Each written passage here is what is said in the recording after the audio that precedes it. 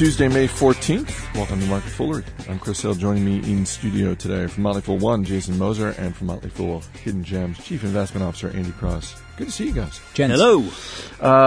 We got a lot going on today. We've got ESPN in the news. We've got Twitter. We've got Facebook. We've got Tesla, which apparently is a stock that only goes up now. We'll get to all of that, but we will start with the big story of the morning. Shares of Sony are hitting a new 52-week high on the news that hedge fund manager Dan Loeb, who, by the way, has a 6.5% stake in Sony, hand-delivered a letter to Sony CEO Kazuo Hirai, I hope I'm pronouncing that correctly, in which Loeb urged Sony to be broken up and essentially spin off the entertainment division, which is the film studio, the music label. First and foremost, Andy, do you think that's a good idea for Sony? Well, first and foremost, you did pronounce it correctly. Okay. I actually looked it up just to be sure. Okay. Or played the video of it. So congratulations, Chris. So it's not exactly a spin-off. It's just that he wants them to float about 15 to 20% of that property. So Sony still owns most of it, and Dan Loeb and Third Point would actually support that.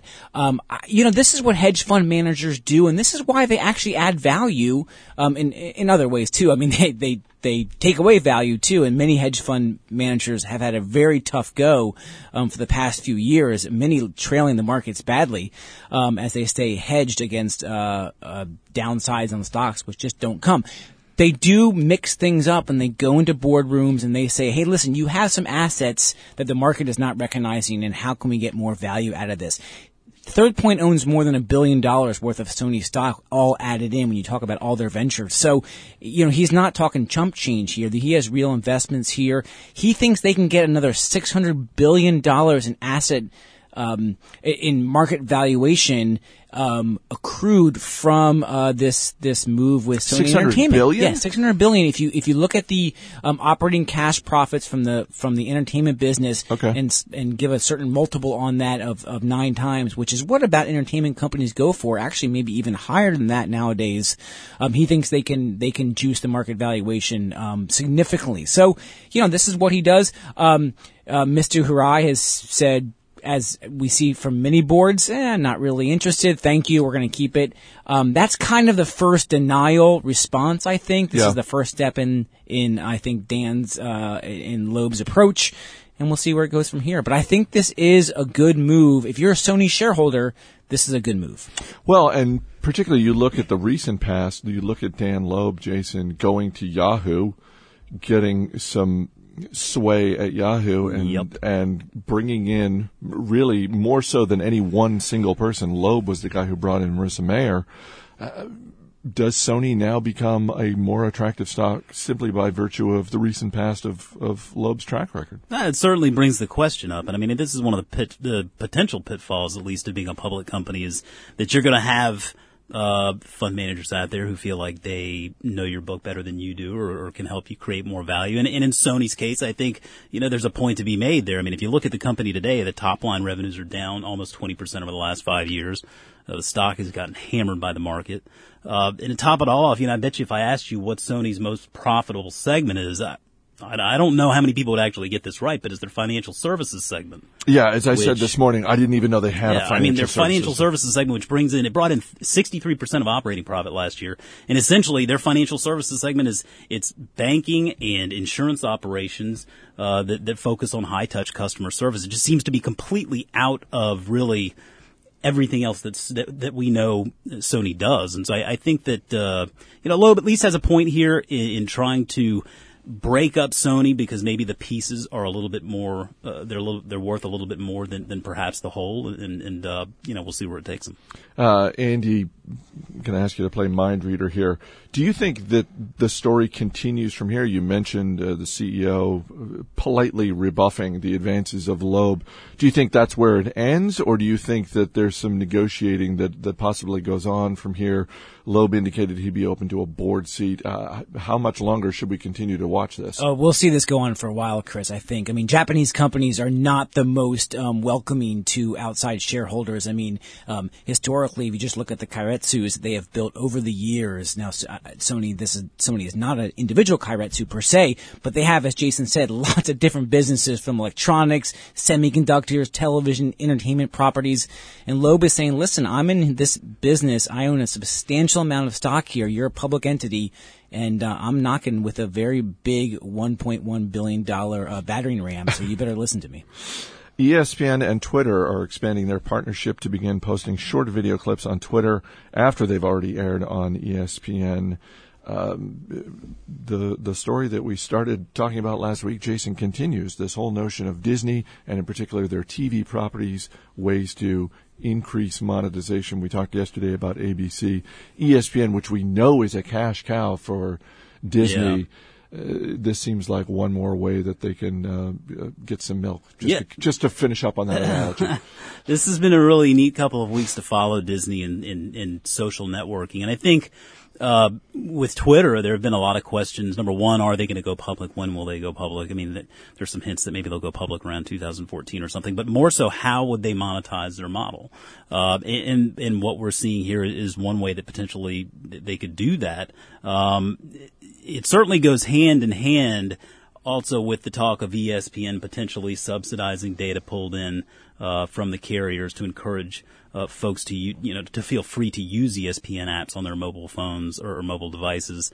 There is a lot of money at stake here, and I think that the second screen phenomenon is one that is really growing in popularity. I saw a statistic Nielsen threw out there that in the U.S. about 40% of smartphone users will access a social network while watching TV. Absolutely. I would argue that it's probably higher than that, to be honest with you. But I think that they're realizing that that's a tremendous frontier there. And so another example could be seen in AMC's app. They do a great job of incorporating sort of extra content while you might watch something like Breaking Bad. So you're on your device while you're watching the show.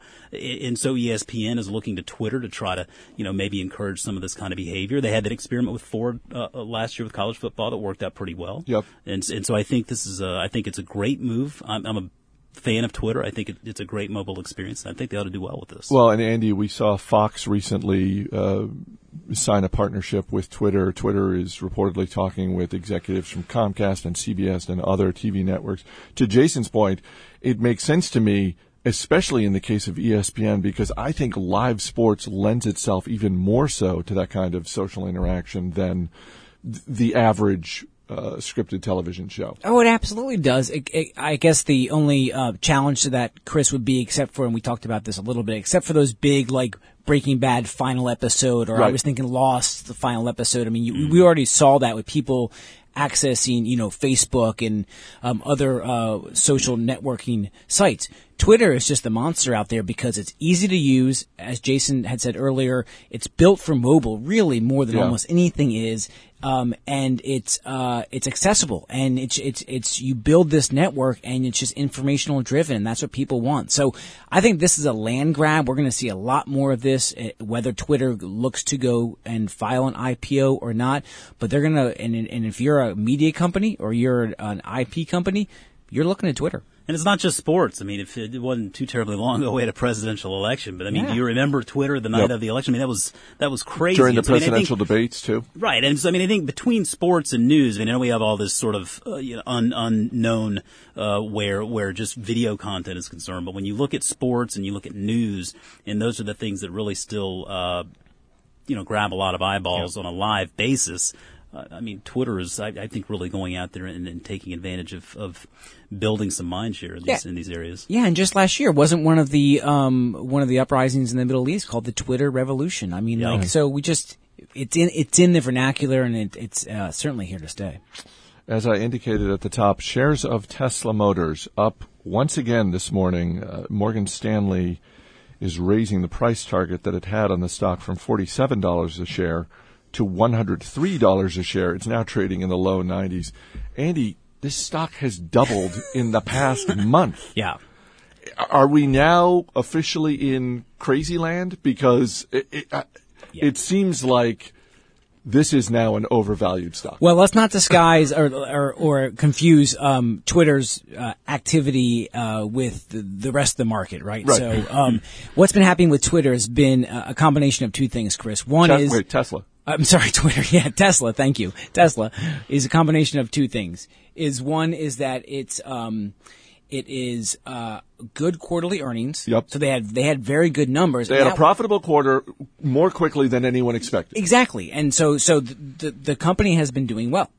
And that was responsible for a certain percentage of the jump of the stock. Now, I think that day it finished up maybe 30% or something like that. Yeah. So probably not that much. The rest of this is a short squeeze. And what happens in a short squeeze is that folks who have borrowed shares and sold that stock have to go out and find those shares to basically pay back their lenders, especially if they get a margin call. And when you have so few people, or you have so many people chasing so few shares that are available, you see the stock just skyrocket, and we've seen this for the past week or so with Tesla. It is a little bit crazy. This is a great company. Elon Musk has done some really cool things. He's the founder of this business, and there's certainly some business momentum behind the company. There's certainly a lot of momentum behind the stock right now, and I wouldn't want to get in front of it. Yeah, I'm pulling for it as much as any of us, and while I would never, ever bet against Elon Musk or Tesla, I also recognize that today's price is very overvalued. You're not jumping on the stock no, when it's in the 90s? I can't jump on the bandwagon there. And I mean, you see this. I mean, a lot of times, the market's the place to be. That's where everybody's going to get the returns. And so the market in general, the tide is rising. Tesla's certainly benefiting from a lot of great news. And really, it's neat to think about the future and what this company's going to be able to do to help shape our future. But by the same token, price does matter in a lot of cases. Yep. And this is one where I would argue it is crucial that you pay attention to what this company's got coming down the road here, and understand that one profitable quarter and a lot of hype can certainly, along with a short squeeze, can certainly inflate that stock price very quickly. If you're interested in Tesla, I would urge you just to be patient and let this play out. All right, let me use Tesla as an example to ask you guys an investing strategy question, because I'm curious how you fall down on this in terms of your individual strategies. One of our colleagues here at The Fool owns shares of Tesla. He's obviously having a phenomenal week, a phenomenal last month. And yet, he is waiting till the end of May, because by the end of May, he will have owned the shares for 1 year. And that obviously has tax implications. Sure. So I said to him, hey, when are you going to take a little money off the table? You've done wonderfully with this stock in the last year. Take a little money off the table. He said, I'm waiting till the end of May. What do you guys do as individuals in that situation? Because it could work out really well for him, or by the end of the month, given the way the stock is going, it would not shock me at all if it pulls back to the mid 70s or even lower. He'd still have made money, but not as much. How do you guys weigh the decision to take capital gains if your mindset is, I want to keep some of this stock, but I'm going to take a little bit off the table? How do you think about that? Yeah, I mean, first of all, it just depends on what account you have these shares in. So if it's in just a discretionary account where tax is applied, then that's one thing. If it's an IRA where you don't have to worry about the tax implications, that's another. And so, assuming this is a tax situation that you have to be concerned with a couple of weeks left to go in the month, I mean, I'm hard pressed to find any news that would really send Tesla plummeting.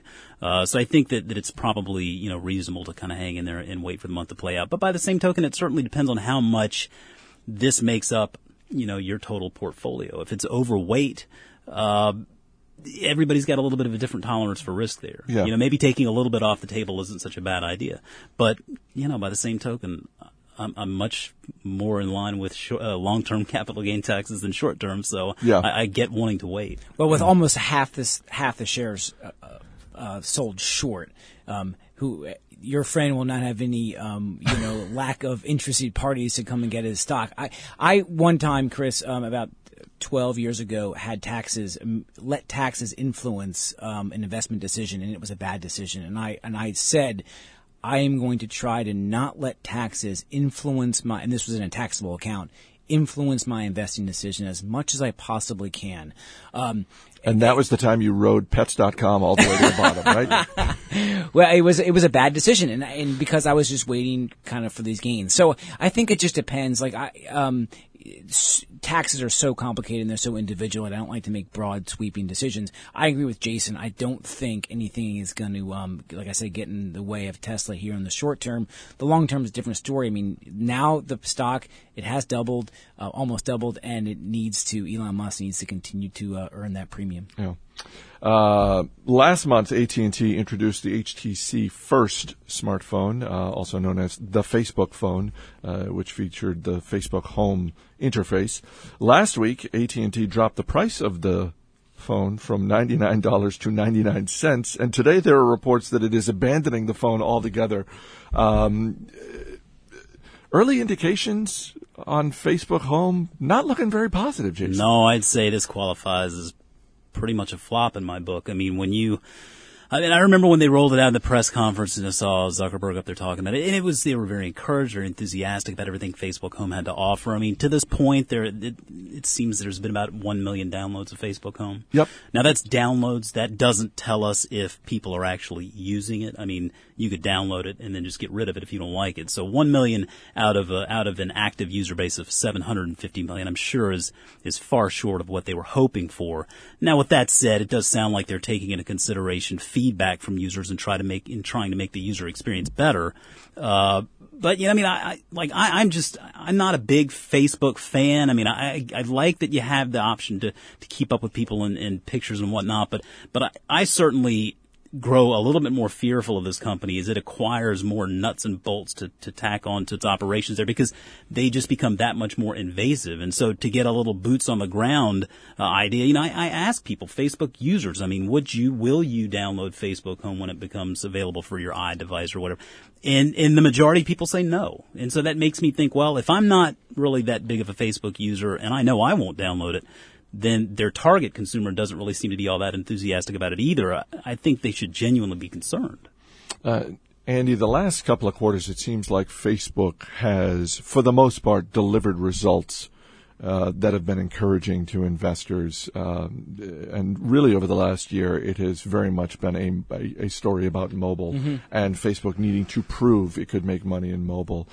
But when I saw this story this morning, it made me think that there's going to be even more pressure on them the next earnings call to see not just what did they do overall, but what did they do in mobile. Does this, in fact, sort of ramp up the pressure on them, do you think? Well, I think they have enough pressure on them in the mobile space, Chris. We did see last quarter, we saw their mobile revenues and mobile mobile revenue continue to grow, which is what I wanted to see, as I said on Investor Beat before the earnings. There's so much competition out there in the phone space, and you need to have a really, truly differentiating factor, and I just don't think this phone cut it. So I don't see this per se as a big knock on Facebook's mobile strategy. I think they have some bigger fish to fry, right. So to speak, in that space, mostly on the ad category, and they have to continue to have wins on their core platform. This is one example. Is it a canary in the coal mine? I don't think quite as much.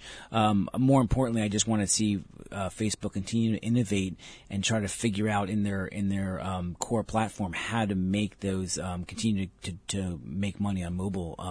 But this to me seems to be, there's so much competition in the phone space, and you have to have a truly differentiating factor. I don't think this phone really brought it. Nope. The fact that Charlie Munger-esque. I have nothing to add.